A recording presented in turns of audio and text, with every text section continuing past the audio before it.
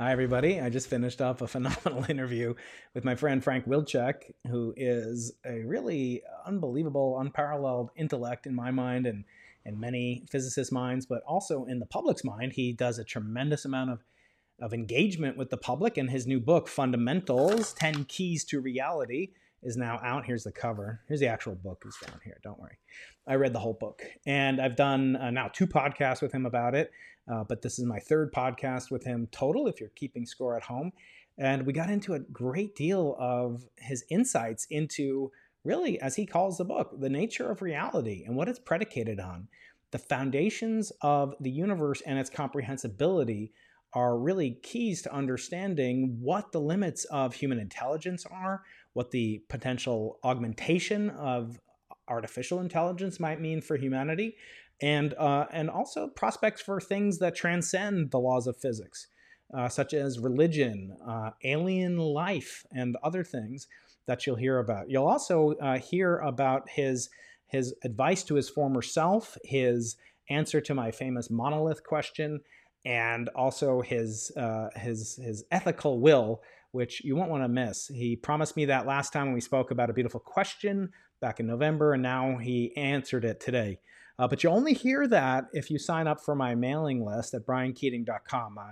I'm a little concerned about the powers of big tech, and people are getting rightfully concerned about technology, perhaps controlling our access to the fans and the audience out there. So I do want to encourage you to sign up for my mailing list at briankeating.com. You'll get advice for life from not only from Frank, but from folks like Jim Simons, and from even people that you haven't heard podcasts from yet, such as Avi Loeb, who recorded a podcast with me just last week. I also have Julian Barber coming up on the podcast. So please subscribe, like, and do all those things for this podcast to keep it going. But do subscribe to my newsletter if you want to hear the answers to the thrilling 3 questions that I ask all of my guests, including Frank Wilczek, which is delayed back in November, but have no fear. You will get those answers right here if you subscribe at briankeating.com. Just go there. It takes a second.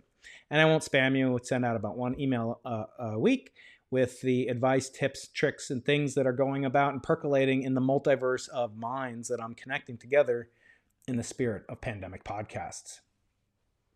So for now, sit back and enjoy this wonderful, fun, raucous at times interview with the brilliant, effervescent, and imaginative Frank Wilczek. Any sufficiently advanced technology is indistinguishable from magic. Okay, welcome everybody to this episode of the Into the Impossible podcast. I am your fearful host, Dr. Brian Keating, in this time of pandemic podcasting. And we're so fortunate to be joined today by a friend, a real legend, and such a generous person as Frank Wilczek. He's given a lot of his time to this podcast, and he's one of the most popular guests that we've had. So it's quite fitting that we kind of return the favor in our small little way and have him back on the occasion of his phenomenal new book called Fundamentals. And we'll be talking a lot about that today. Frank, how are you feeling today? I'm feeling pretty good. You've had a lot of great publicity on this wonderful new book we'll be talking about, Fundamentals. It's been very gratifying. It really has been very gratifying. You know, it's among all my book experiences, this has been unique. It's really been. I think I've been supplying something that people really needed, even if they didn't know it. Well, I see you as wanted. I should say wanted, not needed. Wanted, even if they didn't realize it. Yeah. Well, in this case, I see you as having a tremendous amount of courage. You've always been a courageous physicist and a physicist with style and an actual sort of, I would say, a brand which is extremely high quality, but somehow with extremely high quantity. And I want to get into that first. What's a day in the life of Frank Wilczek like? Now you talked about, in your previous books, you talked about your devotion to your wife and Betsy, and then you talked about your kids. And this is the first book you talk about your grandchild, which is so exciting. Congratulations. That's the first opportunity. Yeah, that's right. How have things changed for you? I didn't hold that in reserve. Yeah. The new release came out timed with the book launch. I actually had that with my twins. They came out a week before my book came out. But Frank, how has your style changed since becoming a grandfather, or has it changed? Is your workflow, is your daily routine changed at all? Well, not so much because of having a grandchild. That's been a blessing, and it's subtly altered my view of the world, I guess, or not so subtly. Viewing him learning and establishing a self and a model of the world was very illuminating and went very much into fundamentals. Right. But it hasn't affected my daily life in any very direct way. What's really affected my daily life is the pandemic, of course, which has meant that the wandering lifestyle that I had somehow fallen into for the past 4 or 5 years suddenly stopped. And whereas I was moving every few months to different parts of the world, and that was kind of an adventure, and I made a lot of new friends, and it was fun. It was not conducive to a kind of reflective life and sustained creative work. And now I've resumed my style almost like I'm going back to graduate school. It's been really an extraordinary thing. I've completed the book, which was kind of, a struggle, a troubled pregnancy for quite a while, but I got to relax and actually give birth to the book. And I've gone back to school in some ways. I've been reading more, both physics and more broadly. And I took up juggling. I've been exercising. I lost now almost 20 pounds. Yeah. I feel younger than I've felt for a very long time. More energetic, and I've also been learning things. I've decided, that I could get serious about machine learning, and really dirty I've for many years now enjoyed interacting with computer through Mathematica and this kind of physics modeling and things like that. But it hasn't. I've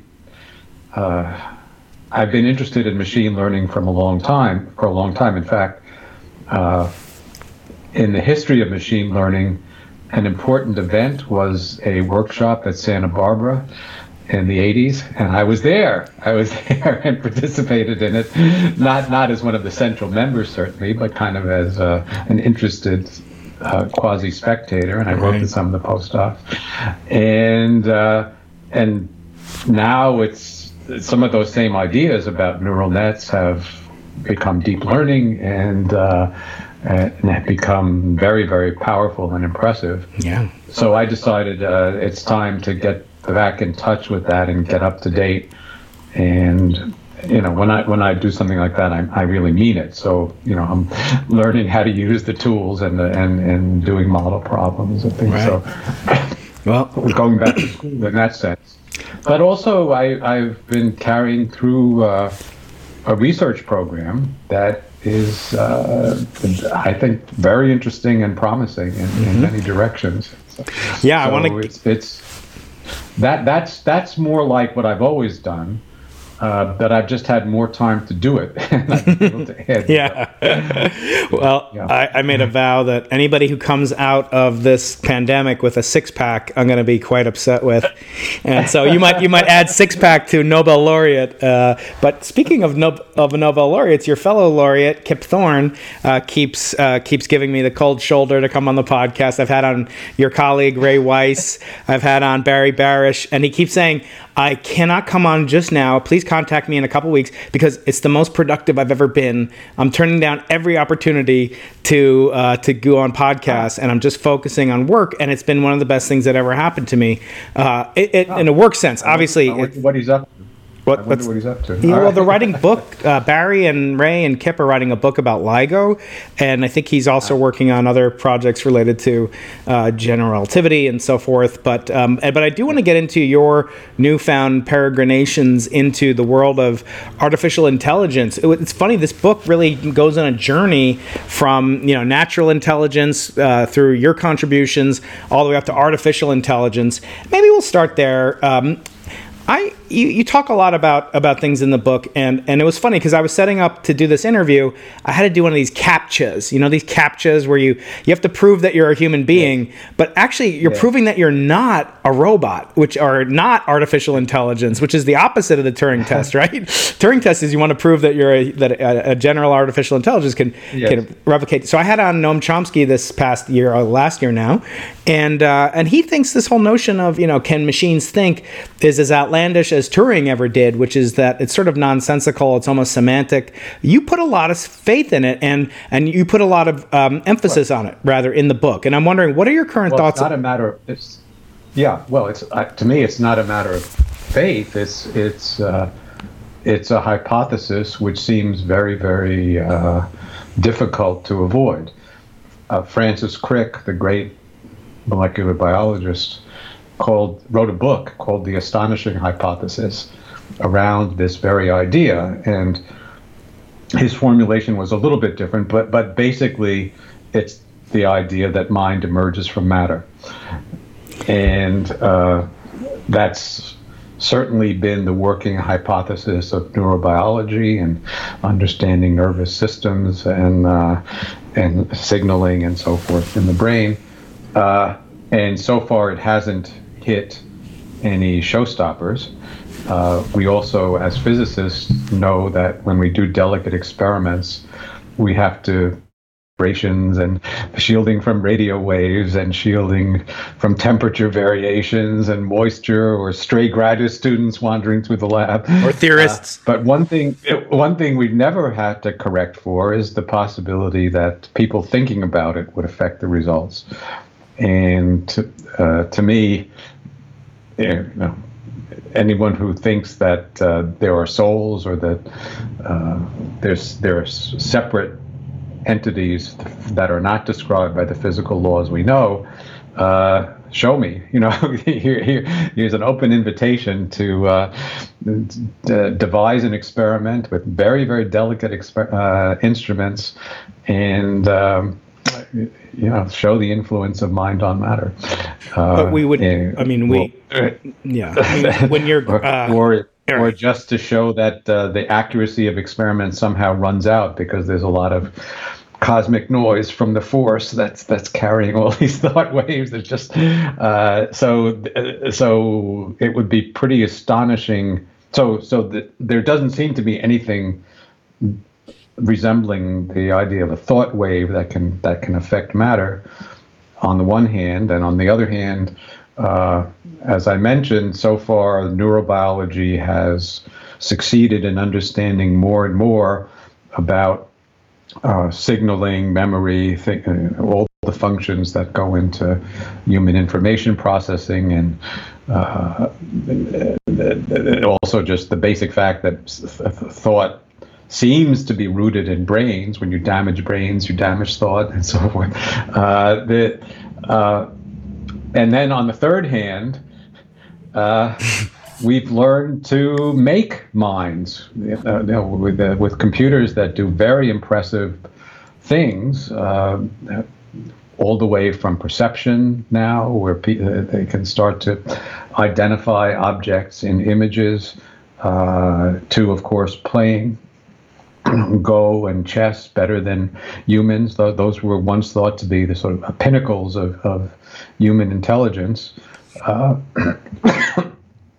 in that case, there's no question that the minds have emerged from matter. In fact, we designed them. We designed them based on the principles of quantum mechanics and logic to do these things. And so, on all those grounds, I think it's very hard. It would be to me, it would be astonishing if Crick's astonishing hypothesis were not true. But one thing that interests me is not whether or not, computers, as you point out, like AlphaZero and so forth, can beat humans at the game of chess or at the game of Go. Can they ever create the game of chess or create the game of Go? And this gets at my pet peeve lately, which is that I don't care about artificial intelligence. I want artificial wisdom. Wisdom is creating chess. Yeah, well, knowledge is beating the human at chess. So what do you think about the prospects for a computer to create a game that would be pleasurable for human beings, not just beat us at it?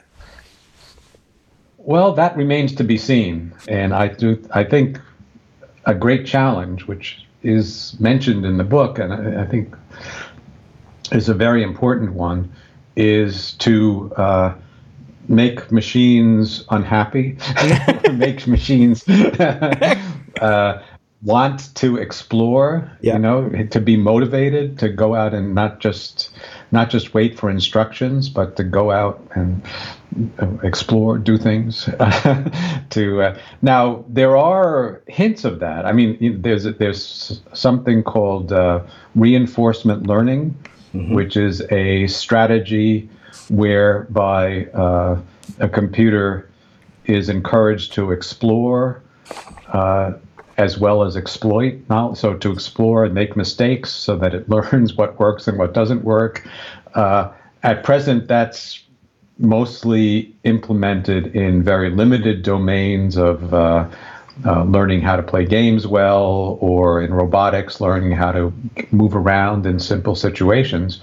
But I don't think there's any barrier of principle to, and having computers watch humans and watch what they do and watch what they like and learn what their motivations are, and then to take over some of them. Take over, or not take over is maybe an unfortunate phrase, but to adopt some of them, right? And use them. And derive pleasure from them. And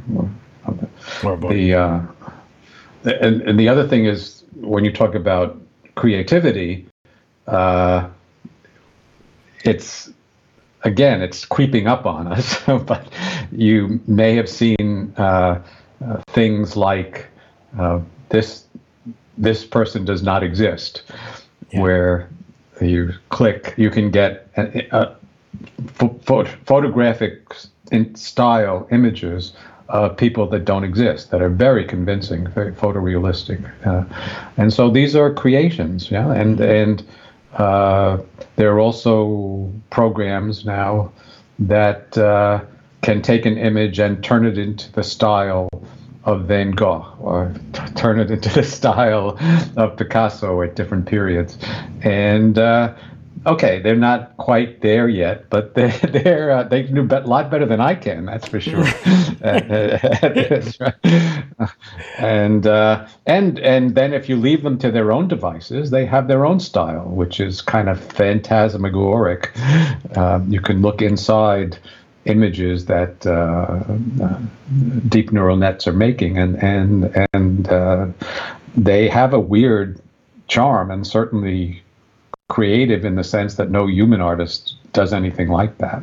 Right. No. When I think about that, I mean, my father used to say, one promising avenue might be to replicate how we learn things, which is by pain avoidance, right? So you could actually damage the transistors, and they make a wrong choice. I wonder if they would actually come about learning, but I always point out, and you talk about this a lot in the book, that what science has taught us is tremendous amount of knowledge. And I see this book as helping us synthesize, in the sense that Isaac Newton, as you describe in the book, would do analysis and then synthesis.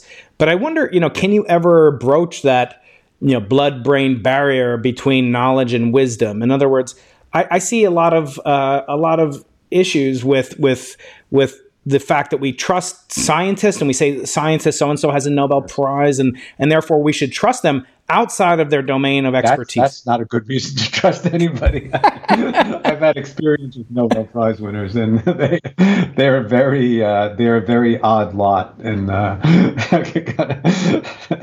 some are better than others. Yes. But I'm sorry. Go ahead. Yeah, no, I'm actually working on a book where I'm going to synthesize all the Nobel laureates I've spoken to, including you. So look for that coming out this year. But in reality, I see this conflation of knowledge and wisdom, and I see your book as giving ammunition and giving a positive way to people to think about the limits of knowledge, but also inspire them. It's your I would say it's your least technical of all the books you've written. I think you've written 4 books. By far. It's the most accessible. Yeah. It's the most awe-inspiring and wonder-inspiring. It's full of jokes. It's full of little pithy footnotes, which, usually they say, footnotes are like receiving a phone call as you're kissing your wife or something. But now it's our husband or whatever. I insisted that the footnotes not be numbered. Yes, I love them. They're asynchronous. They're asynchronous. And also that they just appear right there, so you don't have to thumb through the book to get and the footnotes are not, not citations. Right. I don't think there's a single citation in the footnotes, but kind of side remarks, jokes, as you say. And it's very accessible. It's very readable for the average lay person, and but also for the technically minded person. You have some, red meat or tofu, whatever you want to call it, for the vegetarians that may be listening. In the back, you've got your Feynman diagrams. Don't worry, there's plenty of technical goodness there. Let me start with your current thinking about really the fundamentals. What are the most fundamental fundamentals? You start off with space, with time, with experience, with genes. What is there? As George Orwell said, all animals are equal. Some are more equal than others. Is there? Is anything as fundamental? Everything is equally fundamental, but is there something more fundamental?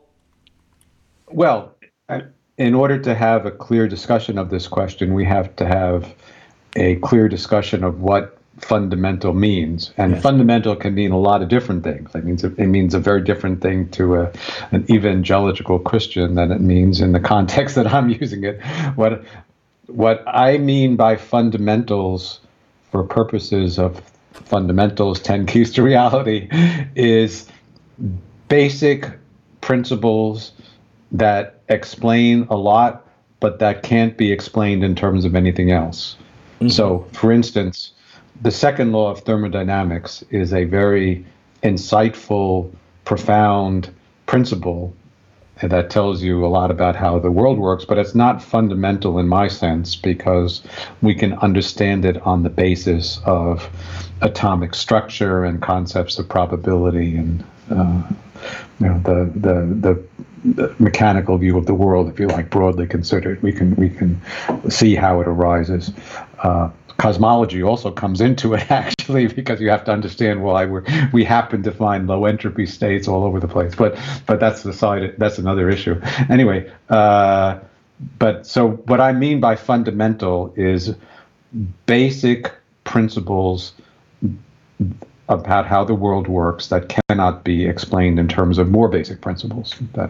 And the fact that there are such things and that there are just a small number of them that you can survey is a profound discovery that in itself. And then spelling out exactly what they are is also interesting.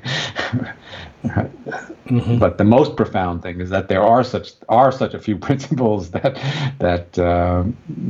you can just like Einstein said, the most incomprehensible thing about the world is that it's comprehensible. Or what he actually said is that I think it was in German originally, but a pretty good translation would be the comprehensibility of the world is a miracle. and yet we have plenty of people wanting to make it comprehensible. I think when I read the book, I come across, first of all, it's not simply touting accomplishments and so forth that you personally made, although you have made contributions to this. When you decide that a problem is worth your attention, I mean, it seems like you've stored in some memory bank in your brain the fact that machine learning is interesting, and you happen to be at this, epochal conference in Santa Barbara, et cetera. So what makes you decide that it's time to write a book, or it's time to pick up a new project and perhaps leave, particle physics QCD behind for cosmology and dark matter? How do you decide that? What is that? Yeah. Is there a rubric, or it's just whatever happens to interest you? Well, it's somewhere in between. I mean, there's certainly an element of playfulness. I mean, I like to say my operating system is think, play, repeat. So I think about something, then I play around with the ideas, and then think about it again and repeat and see if they get better. But I guess there are two basic factors plus a third kind of ingredient that goes into this process. So the basic factors are the importance of a problem and my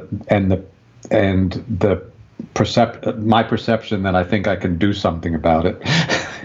So there are some problems that are, but then the third thing I wanted to say is you have to, a lot of weight there is being put on the word important. How do you decide what's important? Okay, so things can be important in different ways. Things can be important if they're fundamental, as we discussed. Things can be important if they have the possibility of doing useful things in the world, and we can allow a very broad definition of useful, like pushing the frontiers of knowledge in some way, or making something observable that was only latent about the world, to me is important. And then there's a third thing, which is just making things more beautiful. It's more aesthetic, that improving the description of the world. If I perceive flaws here and there, that's something that I've often, perceived flaws or gaps in our understanding of the world. So that's the third. So that's kind of the third factor, which you might say jokingly is irritation. If something irritates me, that's important, addressable, and irritating. Those are the three axes. All right. Well, we've got a note. That's a keynote for this talk. Tag. It has to be important, interesting, and irritating. Right? The three I's, was it? But I want to ask you something. When you came up with axions, I mean, axions aren't particularly beautiful, except in the sense that they might solve a problem. So they're not beautiful in the direct sense that your equations are. It's more important that they're beautiful than that they're right. Because I don't agree with that. The equations are quite beautiful. They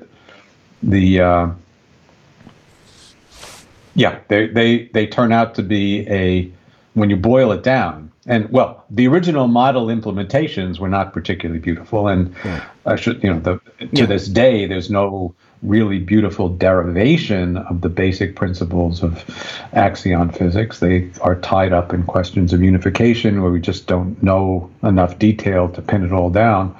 But if you do kind of abstract away that, you can get a very beautiful set of equations, which are kind of a minimal extension of Maxwell's equations, to include one extra scalar field. And now that I think about it, I never thought about it this way, but it's like, in a way, it's like Brans-Dicke theory, which is a famous extension of general relativity to include an extra light scalar.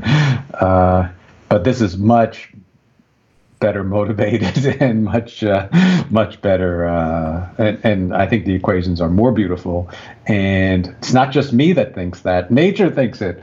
It turns out that these very equations govern the behavior of certain states of matter in a very profound sense. They are the effective theories of low energy, with different names on the symbols and different values of the parameters, but the same equations, they govern the behavior of low energy excitations and the interactions of certain materials with matter. The so-called topological insulators, in fact, are examples of axion electrodynamics. And I'm very proud that I wrote a paper back in the 80s, I believe, called Two Applications of Axion Electrodynamics. And in that paper, you will find the equations that govern topological insulators, even though I didn't know anything about topological insulators. No, but they were still not even a gleam in the eye of anybody. But the equations have a life of their own. When we look at, they're very beautiful equations. Yeah, when we look at, and also another aspect of it. So I'm sorry, I'm getting exercised because you said that axions aren't beautiful. I just said the problem of spontaneous symmetry. I mean, obviously, the most beautiful thing is perfect symmetry, right? So they don't have perfect symmetry. When I was first thinking about these things, I really didn't anticipate that there would be an important connection to cosmology. Right. And yet it turns out that the equations are, again, there's more in them than we knew, and it turns out that very plausibly the axions make up the dark matter that cosmologists need, and we'll see. Right, we'll see. The reason I said it's not beautiful, I just said the underlying symmetry is broken, and in fact, I think most people equate perfect symmetry with perfect beauty. So that's the only reason I'm saying that you were guided by. Yeah. Yes. Well, but it's broken in a very, very particular way. Right. So the way that it's broken is, it's. I would say, yes, it's broken. It's a broken symmetry, so it's an imperfect symmetry. But I would say, it's an opportunity to expand your concept of symmetry, so that nature gives you an opportunity to expand your mind by expanding your concept of what a symmetry means, from the vulgar idea that it has to be perfect, right, to the idea that it can be sort of violated in a very particular way. But let me not let that go, though, because it's actually also true of asymptotic freedom. Asymptotic freedom, scale invariance is a possible symmetry of the world, that the laws could look the same if you made everything bigger, and that's definitely not true of gravity. It's definitely not true of other laws, but it's almost true of the equations of QCD, that they're scale invariant, and that was really one of the important clues that led us to those equations, was to try to get as close to that symmetry as we can. And asymptotic freedom shows the asymptotic is that symmetry appears more and more clearly as you go to higher and higher energy and shorter distances. So it's another kind of symmetry that's never fully realized, but is violated in a very structured way and can be fully revealed kind of as a limiting perspective, a limiting a behavior. Right. So symmetry, So I find it really delightful and even more beautiful when you have an expanded concept of symmetry that can be applied in new ways. Right. And we can go. There are other examples, but broken symmetry is both. But I say broken symmetry is not simply the absence of symmetry. You can have approximate symmetry. You can have spontaneously broken symmetry. You can have anomalous symmetry. You can have symmetry broken by asymptotic symmetry. So symmetry has been a dominant motif or dominant theme of especially 20th century physics, not just because it's sometimes completely realized, but because it has all these possibilities for fruitful generalization. And nature likes it. Nature likes them. That's, it would have been very hard for people to dream of them, but nature led us to them. Right. I always point out there's a famous study where they take the most handsome man in the world. I was busy that day, so they took Brad Pitt. They took Brad Pitt and they take his face and they cut it down the middle, and then they reflect the right side onto the left side, and he's grotesque, even more than he normally is. And so perfect symmetry is not beautiful, at least to human conception. And I want to talk about how the human beings come into play in this book, because we live. I guess that's another theme in music. You don't play this. You do theme with variations, and that enriches the thing, right? Yeah, and counterpoint and so forth. Yes, I say the only instrument I play is the iPhone. That's the only one I'm competent in playing. Hi, everybody. Just a quick break to remind you to subscribe to my newsletter at briankeating.com, and also like, subscribe, leave a review, an asterism, a constellation of stars ranging from 1 to 5. I hope on the 5 side, but it's up to you if you think I could do better. I read each and every one. Here, I'll read one right now just to prove to you that I do read each and every review that I am blessed to get by you, my listening audience. So here's a recent one that I got. Brian Keating is a schmuck. No, that is not. That's from Mom. How could you do that? That's awful. But no, this is a hidden gem, a wonderful resource. This is a review. This is given by, I don't see the name, but I do read all the names. Another one is by someone named Sib Kanak, and he or she says, "No pretension or repetition to fear." Thank you, Sibanak. Brian is, as a podcaster, actually, he or she calls me Brain as a podcaster. Thank you, Sibanak. That's why I have that name, because people confuse me with someone with a brain. But Brian, as a podcaster and moderator, holds easily the balance between the known and the unknown in a way that socially engages the listener without insulting the intellect. A great discovery on my part. Thank you so much. Another one from Lalo San 16. Dr. Keating is a very well-prepared host that keeps the conversation professional and gives the welcoming sensation to the listeners. It takes time to read a lot of the research in books. By the way, I read every book. I read 52 books in the last year alone, and I loved every one of them. So thank you for that. Tyler says, Brian gets great guests, asks great questions, and is brave enough to speak to a wide variety of people and ask them questions that many in academia often shy away from. Thank you very much, everybody. I never shy away. I never dumb it down. And I always encourage academic freedom. So please do subscribe, leave a review. It really helps me. I'm trying to keep it ad-free for the time being, and I will do so if you guys continue to leave me some feedback and subscribe to the newsletter. So briankeating.com, there it is right there, and do me that wonderful favor. I appreciate it very much. And now back to the remainder of our conversation with the noblest mind of the Nobel Minds universe. No, there's many Nobel laureates that have come on and many that aren't. So it's quite a treat. But today, a special treat because it's the book launch for Frank Wilczek's Fundamentals. Pick up a copy. I'll have a link in the show notes, and you can get one yourself, and you will enjoy it. And it's a rather quick read, which I appreciate. Having so many books to read, so many awesome guests coming up, and really just so blessed to run this podcast. Thank you so much. Enjoy the rest of the show. I think another aspect of this book, we talked a little bit about that with Deepak Chopra and Leonard Milan now, is, kind of cosmic humility, that we're sort of in this, we're sort of at this geometric mean between the largest scales in the universe, or I don't know, exponential, logarithmic geometric mean maybe between the largest scales in the universe and the smallest scales. In some ways. Yeah. Is that, sort of, as Galileo pointed out, animals can only be so large. You can't have an elephant the size of, the Leaning Tower of Pisa. Yeah. Is that just an accident? Is there some anthropic, kind of correlation? You talk about the variety of scales as another type of fundamental property of our universe. Can you talk more about that? Well, it's complicated, and I think it's time dependent.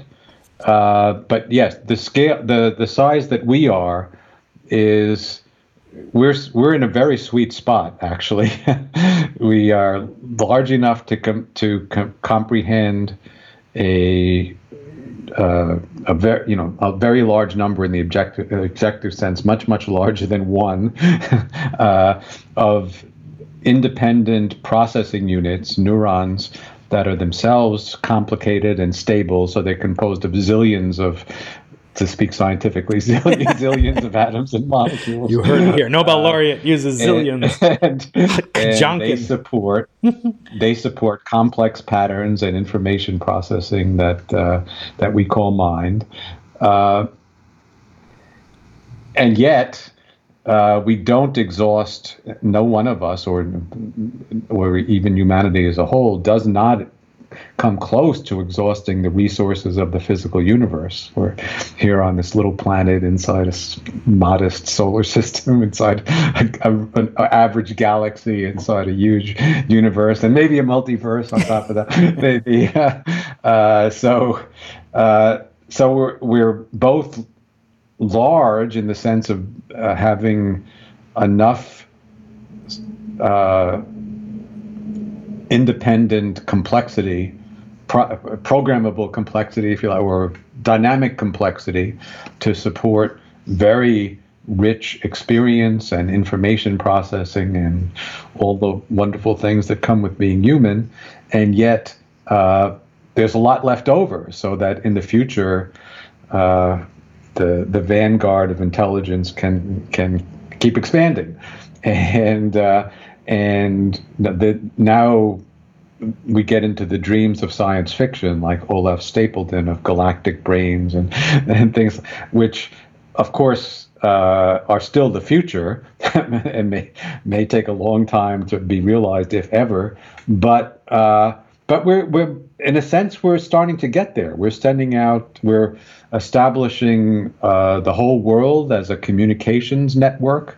I can talk to you across the continent I don't give it a second thought anymore. But I'm old enough to remember when that was not remotely a possibility. When it was, Now you have a studio. Now you've got your own home studio. Right. That's right. We can send out robots that are complex and actuators to different planets and explore them. And we have intimate, and it's going to get better and better. I've had some out-of-body experiences controlling robots in other places and being embodied and having conversations with people. And it's a transporting experience, literally, you can feel. And I think the idea of distributed intelligence, both as a continuation of sort of individual human identity, but also kind of a group consciousness, is on us. It's going to flourish, and so we're not limited by the size of a human body. I guess that's all I wanted to touch on. We are very big, we are also very small, and we're growing. Those are the 3 points, I think. Right. And the universe is growing too. Although, given your diet and your loss of weight, you're shrinking and I'm growing. But we're conserved. I'm conserving the amount of mass between you and me. My shell is getting smaller, but my brain is getting bigger. That's the most efficient packing mechanism. I actually talked to astronaut Jessica Meir not too long ago, and she said not only are women, kind of better suited to go into space because they have a higher strength to weight ratio, especially in space, but they actually have slower metabolisms, so that makes them more efficient consumers of energy. And I'm thinking, but their brains might work a lot faster than our brains as men. And so, yes, there might be a triple threat for women to. So hopefully, she'll be the first woman to set foot on the moon. She's an amazing person. I want to ask you a question that I've always wanted to ask you. You're a theorist. You delve into the observational consequences of your theories. What is the most beautiful experiment, or maybe one or two experiments, that you've ever seen in the history of, let's say, modern physics? Let's not go back to, Cavendish or whatever. Let's stay with modern physics, last 100 years or so. Oh, I thought you were going to ask about the things that came out of my theories. Well, let me start with those anyway. I will. Okay, go ahead. Start with those. Because there's a personal element to it, and I don't want to give up on that right away. Yeah, okay. But then I'll come back to the most beautiful period. So to me, the two most beautiful experiments that kind of spoke to me on a personal level, because they came out of my work in some sense, are seeing jets in QCD, where you almost literally see the Feynman diagrams that we calculated with quarks and gluons and antiquarks, not as individual particles, but you see their tracks as where you see several actual particles moving fast in the same direction. And so it plots out a flow of energy and momentum that tracks the properties of the underlying quarks and gluons. And it is incredible. I mean, I remember distinctly as a graduate student playing with these Feynman diagrams and doing the algebra and the idea that this would actually be a tangible, almost like a map of the physical world is just mind-boggling, but there it is, and so that's one beautiful kind of experiment, and the other was much more recent, kind of a bookend to the beginning and so far the latest chapter of my career was the Enneon discovery, where the Enneon observation, where we predicted that in a certain state of matter, the emergent particles would have some peculiar kind of memory that if you have one and what another one winds around it, that affects its behavior. And this summer, June or July, an experiment was done that actually saw this behavior, and it would take a bit of patience on my part, and also more important on your audience's part, to fully explain it.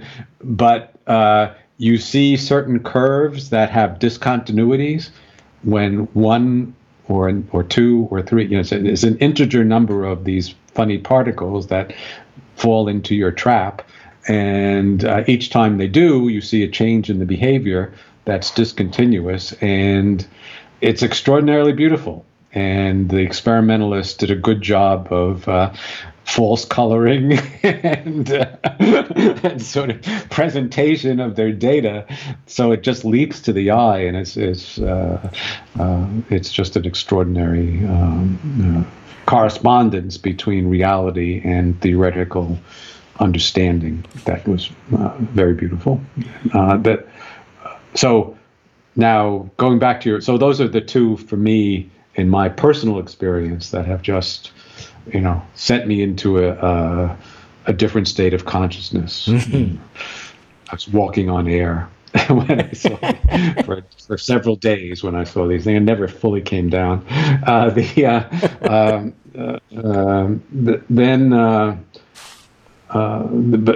if I think about the most beautiful kind of phenomenon that sort of is, I don't want to go back to ancient history or something, and it's hard to not take that for granted, these things for granted, like Newton's laws of gravity and so, or even general relativity. So novelty is also an element of beauty, and to me, the most beautiful kind of experiment that emerged from 20th century physics is the Josephson effect, the Josephson effects, that are these extraordinary manifestations of behavior of matter in a superconducting state when you have little insulating layers between two superconductors. So it's something you would never, ever stumble onto without profound understanding and intuitions about the behavior of matter when quantum mechanics dominates its behavior, and really stunningly surprising behavior that a constant voltage gives rise to a non-constant current. And then as the icing on the cake, so it's rooted mathematically in deep principles of gauge symmetry and sort of quantum mechanics at its most raw, basic, fundamental level. And it's led to an important technology, a very important technology that I don't think is exhausted yet. No, we use it in all of our detectors in cosmology. Yes, right. So that to me may be the most beautiful. Yeah, it's hard to believe it's coming up on about 60 years of Josephson effect. For me, it's the Aharonov-Bohm effect, because it's so strange that this thing that we ascribe almost no reality to in classical physics, then not only seems to have a reality in physics as a whole, but also in quantum physics. And they're not unrelated, I suppose, to the Josephson effect, where it's a phase-dependent effect. But it's also not unrelated to it's very related to anyons. Yes, yeah. So can we take a little break, because it's not so often I get a chance to ask someone of your stature the most basic questions of life. So when you think of these things, is it that you are is it that fortune favors a prepared mind? Is it that you worked so hard as a young person and you paid your dues and you put in your 100,000 hours and then all of a sudden these ideas just flow to you? Are you an idea machine? What is your kind of a secret? Is there anything that we can learn from you? Let me just put it that way. Is there any habitual? I think I love to learn things, and then so it's not work for me. And I've always been kind of a sponge of absorbing.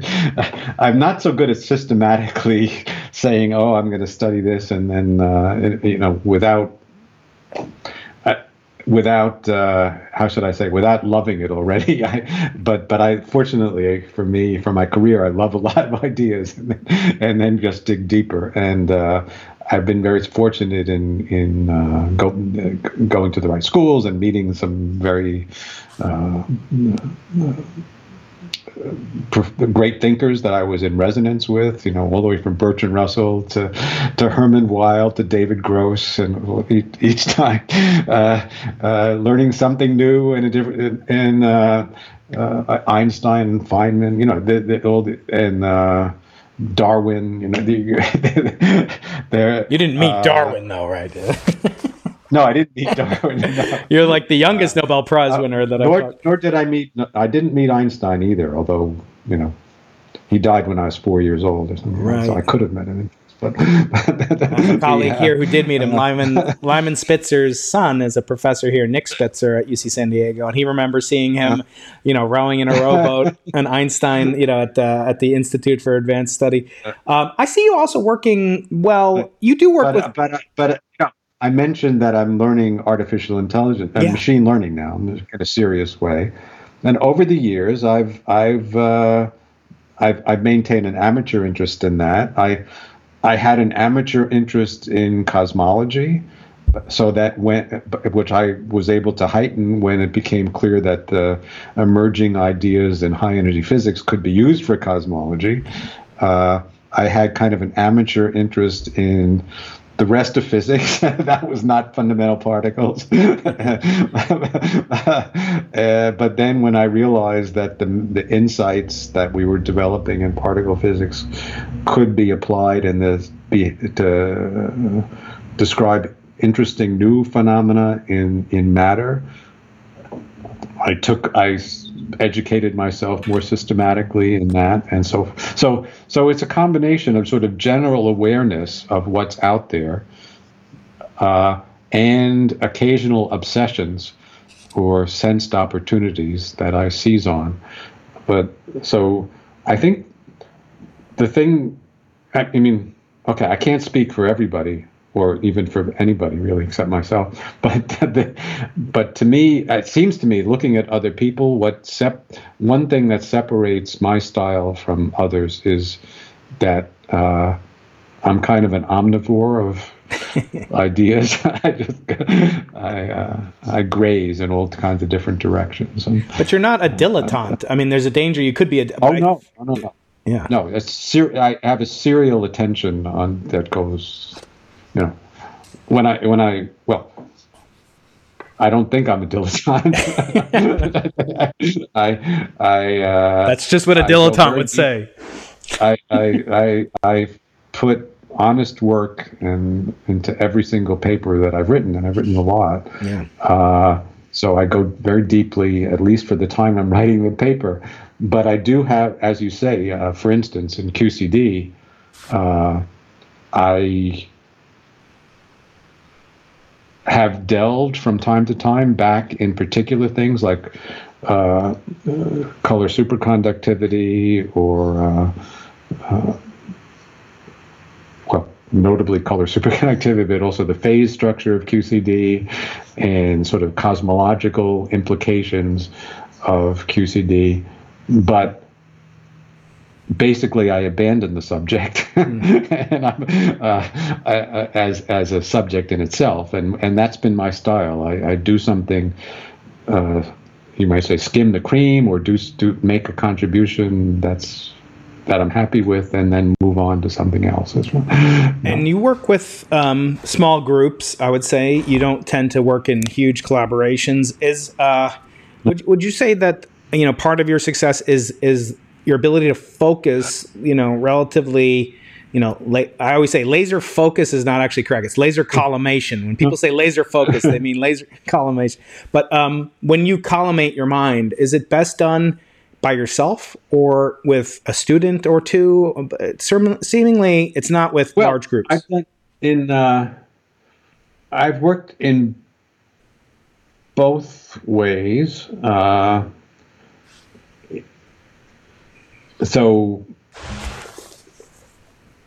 I often, when I have a new idea, I share it with friends and things, and sometimes it resonates and results in a collaboration. There have been several occasions where it's worked the other way, where some people have brought me into their investigations, and if I feel like if it sparks my imagination, I participate. If it doesn't, then I don't. So usually, it really only usually sparks my imagination if it's something I've been at least close to thinking about, or related to things that I have been thinking about. But yeah, I'm always looking for new adventures, I guess, is the short way to say. But I also see you as communicating. Some of them are self-generated, but self-generated means based on reading that I've done, or annoyances that I felt about the way things should be and aren't, but also sparked by conversations with colleagues, sometimes by colloquia or seminars and things. Yeah, so my mind is open, as Erdos used to say. That's right. Erdos said that, and he also said when they took away his amphetamines for a month, he said that you set back the progress of mathematics by 1 month. But I know that's not a problem for you. I do want to close out by talking a little bit in the book. One of the things that really resonates with me in your writing and in your speaking is that you have a courage, and I think, for scientists nowadays to even mention something from the Gospel of Mark, I mean, it shouldn't take courage to do that, but you do it. And I wonder, when you write things in the book, you quote from Matthew and Mark, and you quote, these other kind of astonishing things, from theistically inclined individuals, shall we say. But I am, as you know, I called myself, I was an altar boy in the Catholic Church, but I'm born as a Jew and I practice as a Jew. I'm not afraid to do. I have a bit of that too, actually. Of Jewishness? Yes. I didn't know that. I thought you were a Polish Catholic. Well, I was, but a lot of Polish Catholics weren't entirely Catholic by choice, or it was complicated. Yeah. And my paternal grandfather was Jewish. Oh, wow. We think. Yeah. And he didn't practice in any way either Catholicism or Judaism, but that's another story. That's not uncommon. That's probably more common with Jews than almost anybody. But my question is, does religion inform you in any way? I read the Bible every day. I read a section of it, of the Old Testament only, because it's part of the Jewish tradition. We read the whole Torah, the Old Testament, once per year. And every day there's 1/7 of a weekly portion that we read. And so for me, I always look to it and I say, is this scientific? I wrestle with it. Is this not scientific? And I remember this conversation I had with Mlad not too long ago. And we were talking about Stephen Hawking's famous book, A Brief History of Time, which when I read it, I didn't understand. I was only 17 or something when it came out, 18, 16. But now I understand it really well. And I understand what he was trying to do in that book, which was really to make the case for God's existence not necessary, not to invalidate God's existence, but he talked about the two reasons for God would be to establish the laws of nature, basically establish the laws of nature as well, and the laws of physics, by which he meant that, but really also to establish the universe as a whole. And what he said was, God could be avoided the necessity of starting the universe if the Hawking-Hartle conjecture is true, the no boundary conjecture. And that was really the basis of the book, Frank. I urge you to read that book again, because he's really saying that is not controversial, and it still is controversial. But the second thing he says is... Of course, yeah, okay. I would say it's not even controversial, but that's another question. That's right. That's what Pauli used to say, not even wrong, but... right. But then he said that M theory in the grand design with Leonard Mlodinow, he says that M theory provides the conditions for the laws of nature. And so in both instantiations of God's necessity, it's no... Now, again, I'm a practicing devout agnostic. I'm agnostic as they come, but I think it's important to wrestle with these. What does your study, your knowledge of religion, what does it do something? Does it satisfy something in you that your equations cannot? Is it just philosophy? What is religion to you? I mean, let me first say that I do not adhere to any established religion. Right. I was brought. When I was growing up, into my early teen years, I was absolutely fascinated and deeply steeped in Roman Catholicism, which I was exposed to. So a lot of my cultural heritage is from that, and so that's why I refer to it, because it's part of my intellectual furniture, so to speak. And I still have a lot of respect and admiration for that tradition. It's quite flawed. It's quite complicated and human, but it contains some very beautiful things. And broadly considered, the whole Judeo-Christian tradition is part of who we are if we grow up as you and I did in the 20th century and 21st century United States. It is. It's everywhere around us, and so it's part. It's to ignore it or minimize it or attempt to how should I say, stigmatize it, or it's like cutting off your arm or doing a lobotomy. A part of you lose a lot if you do lose that cultural reference. And there are things about getting around in the world and making sense of it that science doesn't answer. I very much agree with David Hume's analysis that no amount of thinking about what is can lead to a logical inference about what ought to be, or how we ought to behave, or what's right. So it can give you insight about the consequences of different choices and lead to a kind of wisdom at that level, but it can't ultimately decide what you want to do or what's right or what's good or what's bad. Right. Those are different categories. And people have thought about those things for a long time, gathered a lot of experience, and a lot of that is in traditions, and including religious ones. So I mean, this is a rambling answer, but I'm not sure.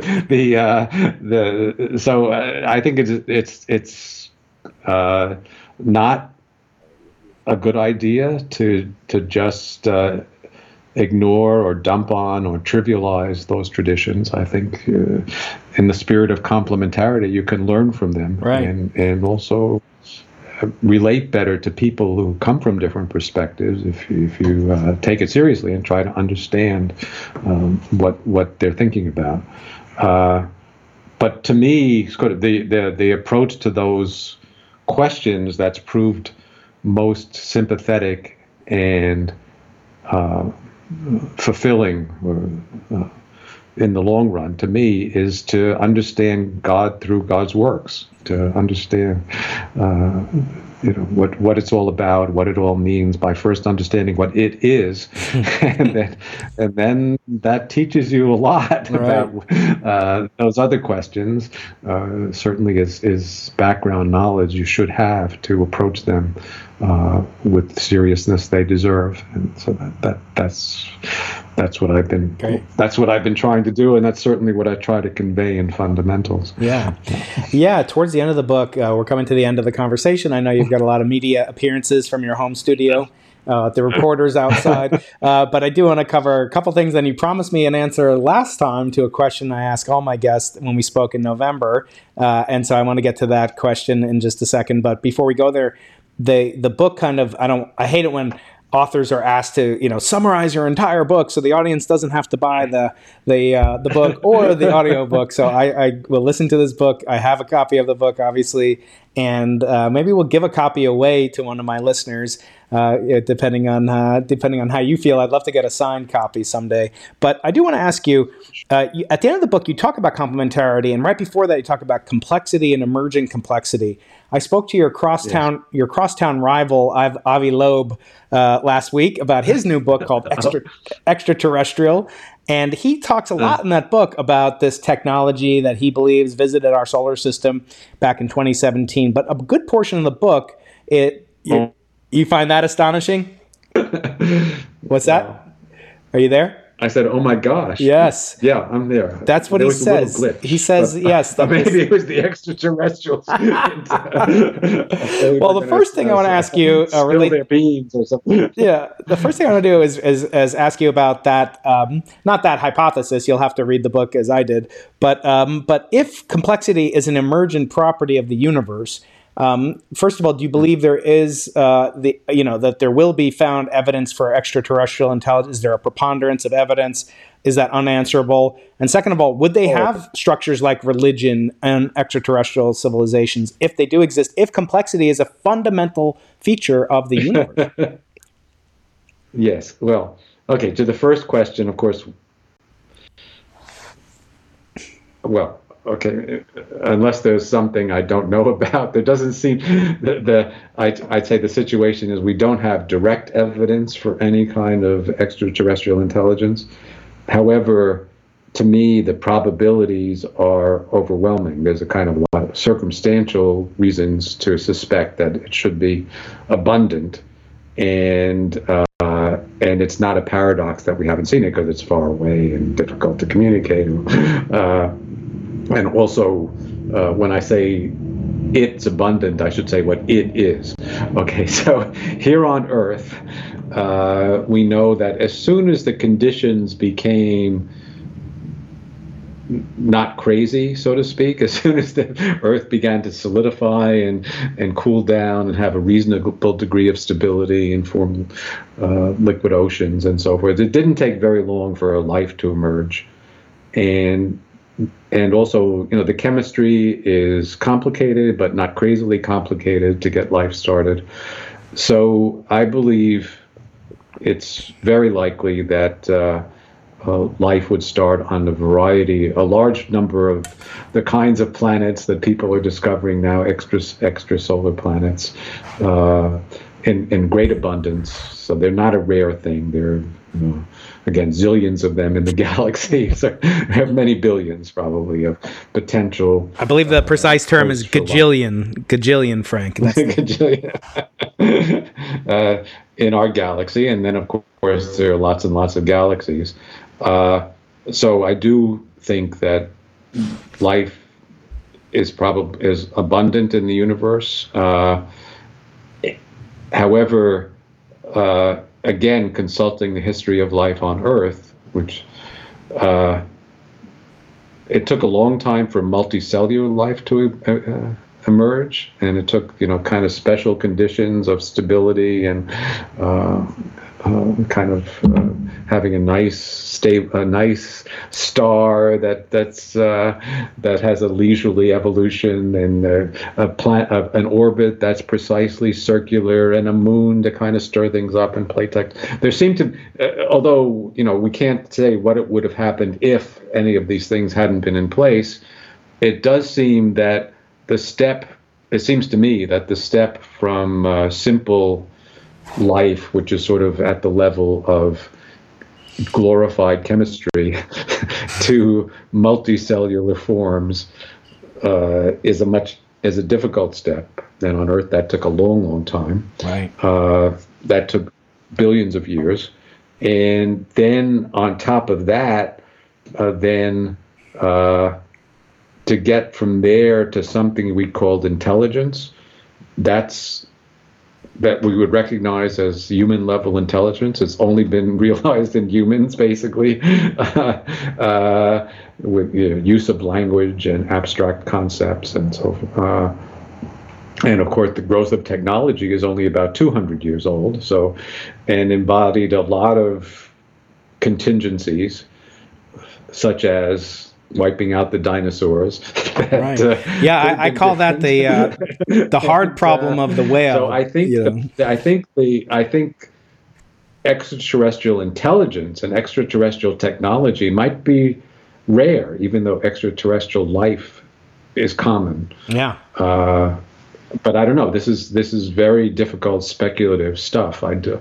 Right. No, I agree, and that's why it's so surprising that Avi is so convinced with high certainty that this was alien technology. And I didn't ask him this question, but alien technology in the sense of physical objects that they throw into our vicinity seems to me extraordinarily far-fetched.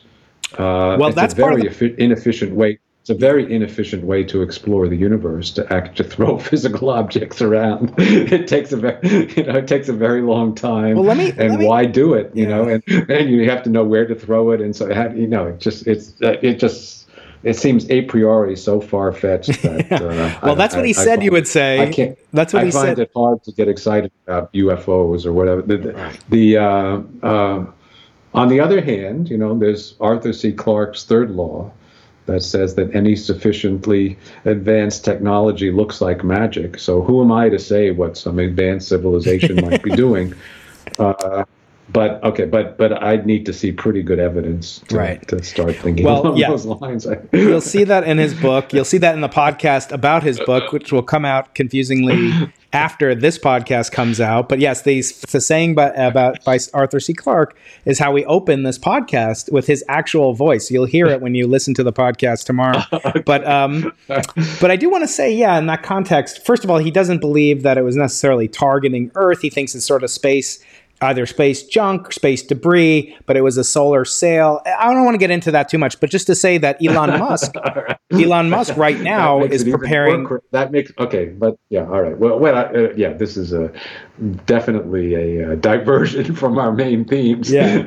I mean, the question. Let's just say remarkable if true. That's right. Astonishing, even if false.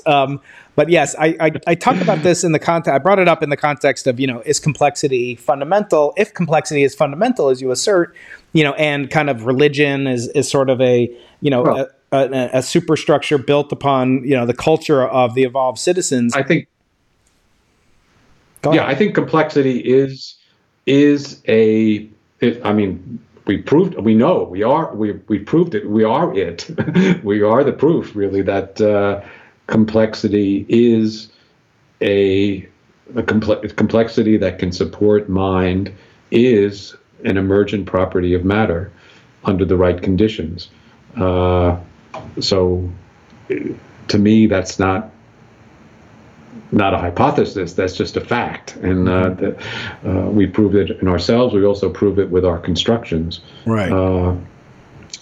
But I wouldn't say it's a fundamental feature of matter, though. It's in the sense of fundamental we discussed, that can be understood in terms of more basic principles. The more basic principles of quantum field theory and things like that don't themselves refer to complexity, but they turn out to empower complexity. Mm-hmm. We talked about with Leonard Mlodinow and Deepak Chopra in our chat called Fundamentally Closer to Truth, which is on my podcast channel and on Deepak Chopra's Chopra Well. We got into this kind of meandering conversation about free will and so forth. And I don't really want to revisit that, but I do want to say that, at some point we were debating, if you could know the wave function, for a given, for a human being, then you could predict basically with absolute certainty how he or she would interact with the world. And I found it very frustrating because that presupposes a bunch of things, such as, we understand the wave function of the person, we understand the wave function of the universe, we understand the apparatus. Yes. As you make a point in this book, precision and precision is sort of complementary. Precision and human comprehensibility. Yeah. So you have to like alter the system to make a precise. The more you want precision in your measurements, the more you have to interact with it. So how could you possibly? Anyway, I was on your side in that, but I want to ask you a question. I've had debates with people like Sean Carroll and so forth about religion, about the multiverse, etc., wherein you'll hear things like, well, before the universe existed, even your co-author, Lawrence Krauss and you have done written papers together. He'll say, well, the laws of physics, allow for a multiverse, therefore the multiverse can occur. But I want to ask you, can we ever know things like where the wave function of the universe came from? Or Sean Carroll says, well, there's a Hilbert space and that's all you need. Okay, that's great. But where did the Hilbert space come from? Are these like the same kind of frustrating, stupid questions that I asked you about free will? Or are these fruitful avenues for discussion? Because sometimes, the best part is knowing when to say no. Yes. You got to know when to say no. Yeah. This really goes back to the discussion we had earlier about how I decide what to work on. And some questions are more fruitful than others. Any bum on the street can say, what's it all about? And what's the meaning of it all? And okay, yeah. And I wouldn't call them bums, but we've had a long history of philosophers who, even some that are highly regarded and still studied that, to me, have had discussions that are kind of so vague and so meandering that they don't lead anywhere. So pseudo-profound, I would say. But that doesn't mean there aren't legitimate questions that are of great interest around those issues. It's just a matter of separating the wheat from the chaff. Yeah. When you look at when you think about things like the sort of impossible to answer questions that we should have just said, citation Descartes, 1687, he needs to boost his H index a little bit.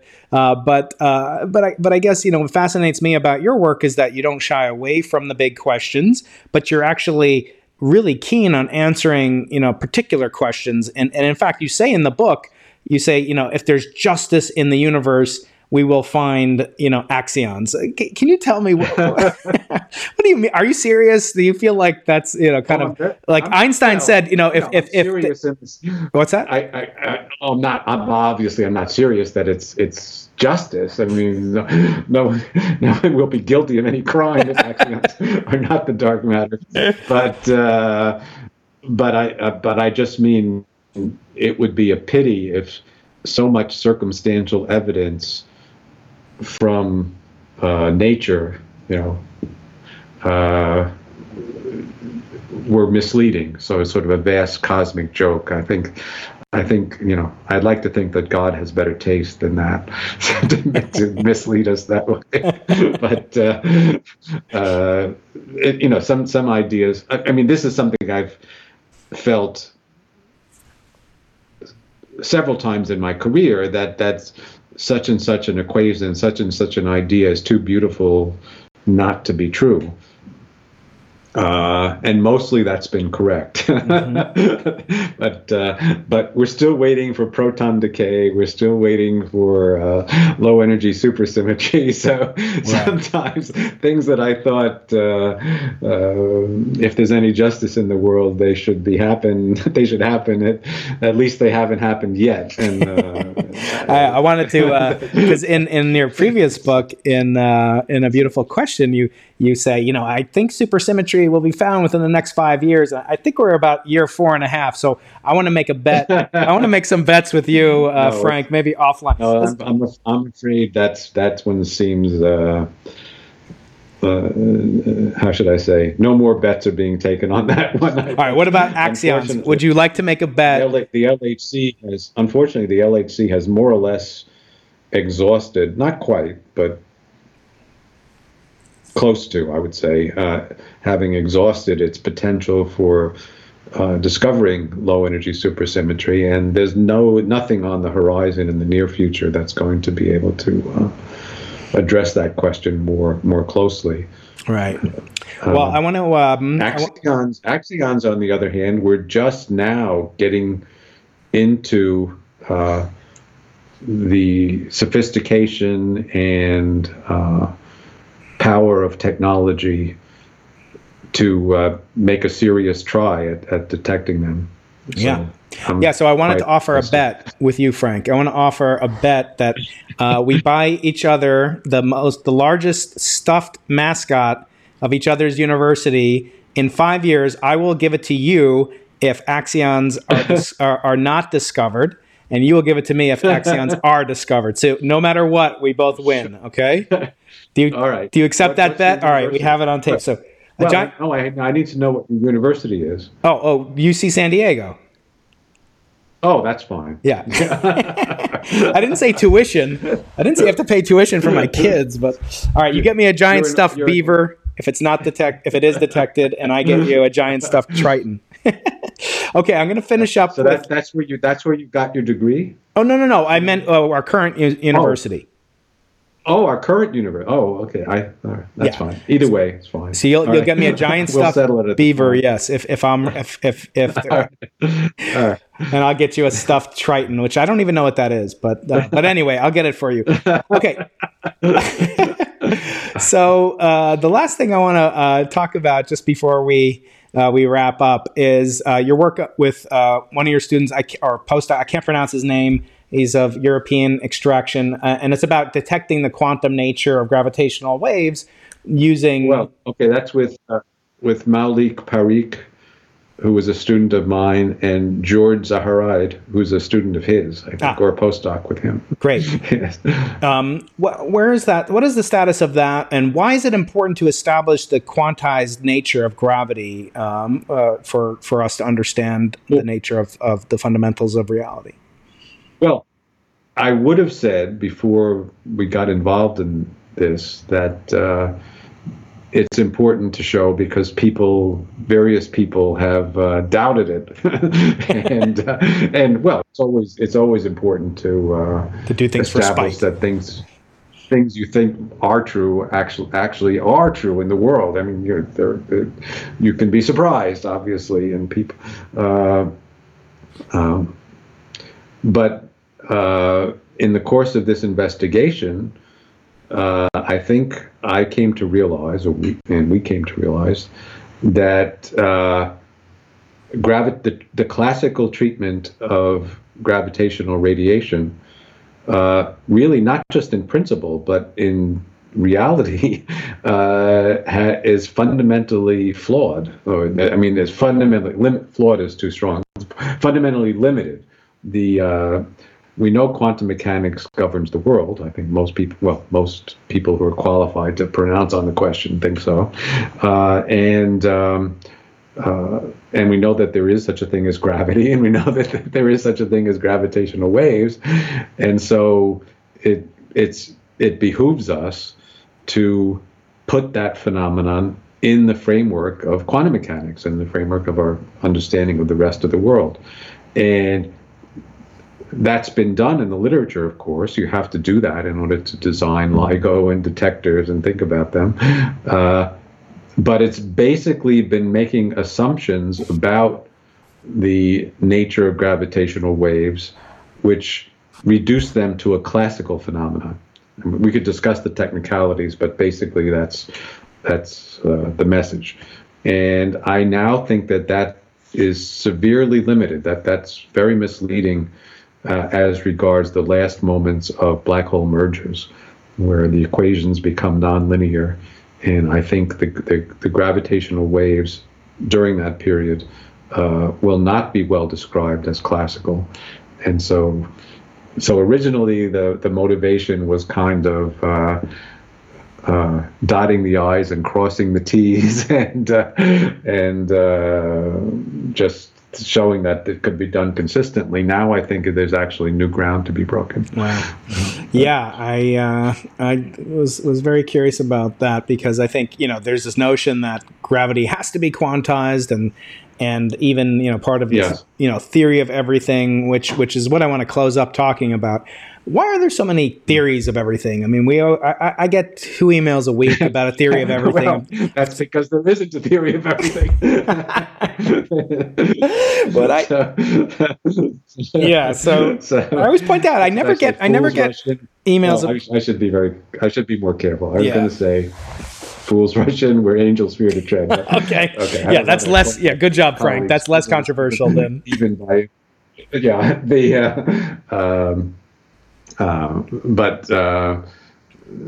well, first of all, let me clarify this whole. I really dislike this phrase "theory of everything," because what people are really talking about is, I think it's much better to a much better version of that is what Weinberg calls it, a final theory. But first of all, so a final theory would be an account of the fundamental laws of nature, which we could argue about exactly what that encompasses. Does it encompass the Big Bang? Does it encompass initial conditions, or just the laws of how things evolve in time? But okay, let's leave that question vague for the moment. But a description that's everywhere we check it in experiments is correct, and there's no phenomenon that we have observed that's left out of it, and that it has a kind of logical closure. It's so beautiful and so difficult to imagine changing in a consistent way that it becomes a final theory. People lose motivation to try to do better. This is it, as far as fundamental laws of nature are concerned, because it's battle tested, doesn't seem to be ready, doesn't seem to be open to change, and it seems to be complete. So that would be a final theory of fundamental physical law. It would not be a theory of everything. It would not be a theory of much of anything, really. It wouldn't be a theory of the history of Sweden, or or the description of human beings or their behavior, or lots of things that we think of as part of everything. Most people would say everything about everything. Okay, but a final theory we have a fairly close approximation to that, I would say, in our core theory or standard model of how the strong, weak, and electromagnetic interactions work, and then how it fits together with gravity and works with quantum mechanics. And for purposes of engineering, for biology, for chemistry, for physics, for most of physics, and most of astrophysics, everything except a few corners of cosmology, those laws have that character. They are complete. They are battle tested. They are very difficult to change. And okay, so we have a model, and we have also ideas about unification, and vaguer ideas about string theory that might take it further and get an even better approximation to a final theory. So that's what it means. I think somehow that rambling discussion included the answer to your question. Yes, but if I not, think maybe we can find it. Yes, So yeah. I only like so to. I think we might achieve a theory, a final theory. It would not deserve the name of a theory of everything, and we're not. And in my opinion, we're not all that close. We have achieved it in a certain practical sense. I don't think we're very close to it in a philosophical sense. I think there are too many open issues and loose ends to say that we certainly. I mean, Hawking's claim that M theory is a final theory, which is essentially what he's claiming, is just silly. Yeah, it's not. Yeah. It's not battle tested. Mm-hmm. It has not made concrete predictions about physical phenomena, let alone a complete set of predictions. Right. So that's just silly. But but one could imagine improving what we have now so it deserves the name of a final theory. As I said, we do have a final theory for many practical purposes, but that does not mean it's a theory of everything. Yeah. It's a theory of, it's a foundation maybe for the core understanding the physical world, but it does not treat questions of emergence or creativity or the actual objects that exist around us. Yeah. No, I think that's a beautiful way to phrase it in a way that is actually radically not controversial, because I think you're right. But it raises a lot of people's hackles because they're invested in glamorizing their work, or which. Well, I always say, I get a lot more emails. I've never gotten an email that says, Boltzmann was wrong. Let me show you how. It's always Einstein was wrong or Wilczek is wrong. Yes. Not both. But let me just close out that last section before I get to the final questions by saying I never get emails about an experiment of everything. And one of the most beautiful things in A Beautiful Question to me was that you talk about ways that scientists in the early 18th century, like Isaac Newton, were testing things that would eventually become part of the core theory, namely the wave-like and particle-like nature, different manifestations of matter and light. For example, the continuity of the rainbow, of the spectrum. And it reminded me of Richard Feynman said, if an alien civilization exists and they're intelligent, they should be able to predict that sometimes we see rainbows in our atmosphere. Yes. Because it's based on physical laws. It wouldn't necessarily really reveal how we feel when we see a rainbow, or what that rainbow has been interpreted by religions around the world. But it made me think that we are. We are. The hard part is we, not the rainbow, right? Yes, right.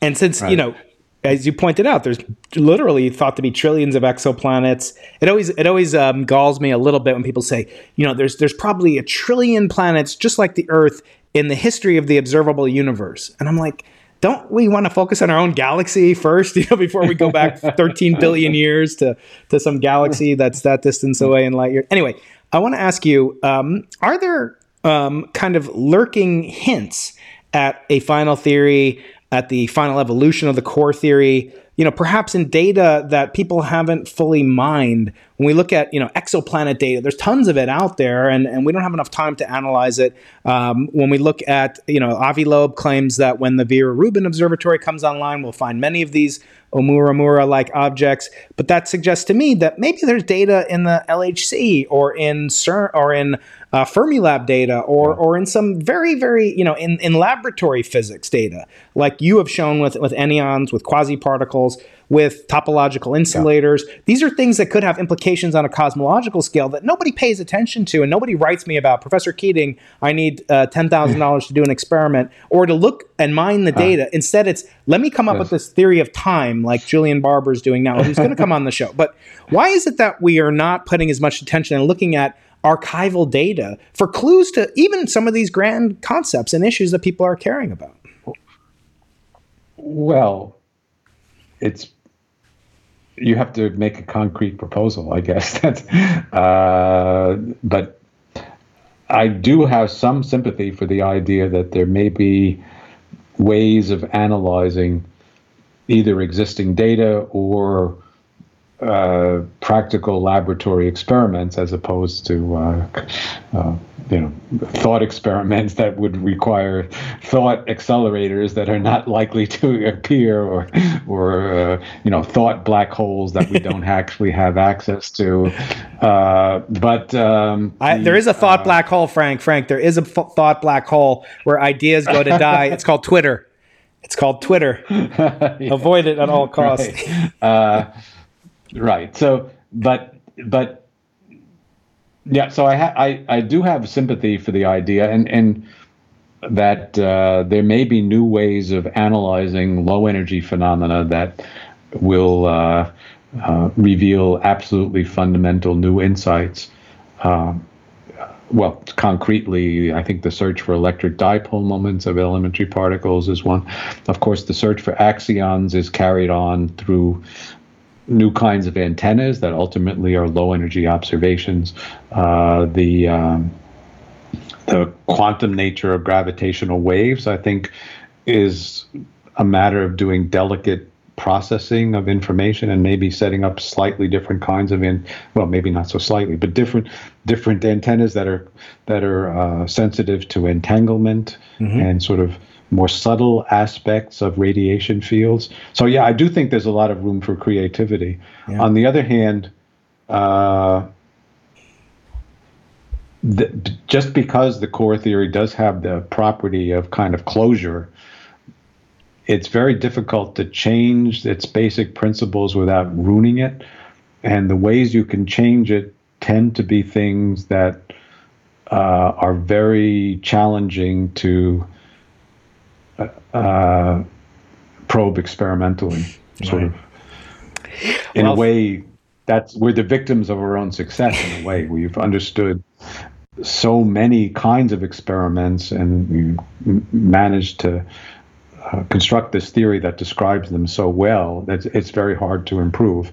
But maybe there'll be some marvelous surprise. Yeah. That I haven't envisaged. Now, yeah, as upcoming guest Nima Arkani Hamed says, it's very difficult to break, the standard model, the core theory. It's very hard to disturb it in such a way that you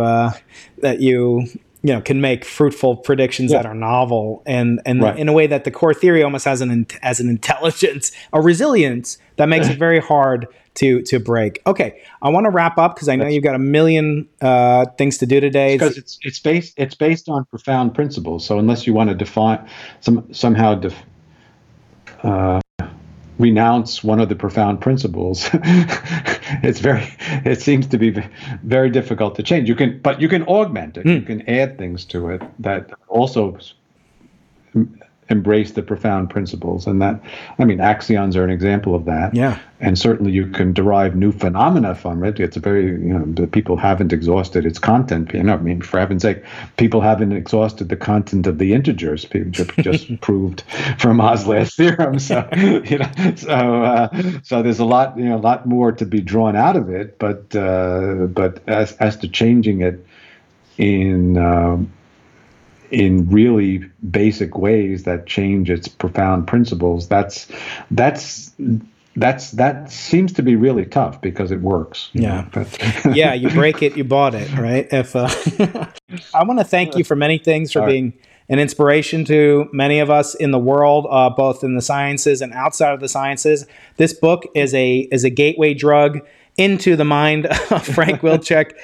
It is a book full of meaning. And actually, the laws of physics describe what the world is, but I think the way that you look at it gives a sort of prose, but infused with the way a scientist should look at the world. And I found it very beautiful, very moving, almost emotional at some points. And I want to thank you for being vulnerable and also courageous, as I know you always are. So thank you for sharing so much of your time. Good luck with the book. Thank you. And we'll talk to Thank you you. again soon Okay. when your murder mystery comes out. Till next time. Yes. Till next time. I hope this isn't. I'm sure there'll be many next times. Okay. It's a joy. Thank All you, right, Frank. Bye for now. Bye-bye. Any sufficiently advanced technology is indistinguishable from magic. If you enjoyed this episode of Into the Impossible with Professor Brian Keating, please subscribe, comment, share, and review. Watch on YouTube, listen on iTunes, Spotify, Google Play, or Stitcher. We appreciate hearing from you and are always open to your suggestions for future episodes. For more information and to sign up for Professor Keating's mailing list, go to briankeating.com. Follow Professor Keating on Medium and Twitter at Dr. Brian Keating, Dr. Brian Keating. For more information on the Clark Center, go to imagination.ucsd.edu. Into the Impossible is a production of the Arthur C. Clarke Center for Human Imagination at the University of California, San Diego, in the Division of Physical Sciences. Eric Veary, Director. Brian Keating, Co-Director. Produced by Brian Keating and Stuart Balco.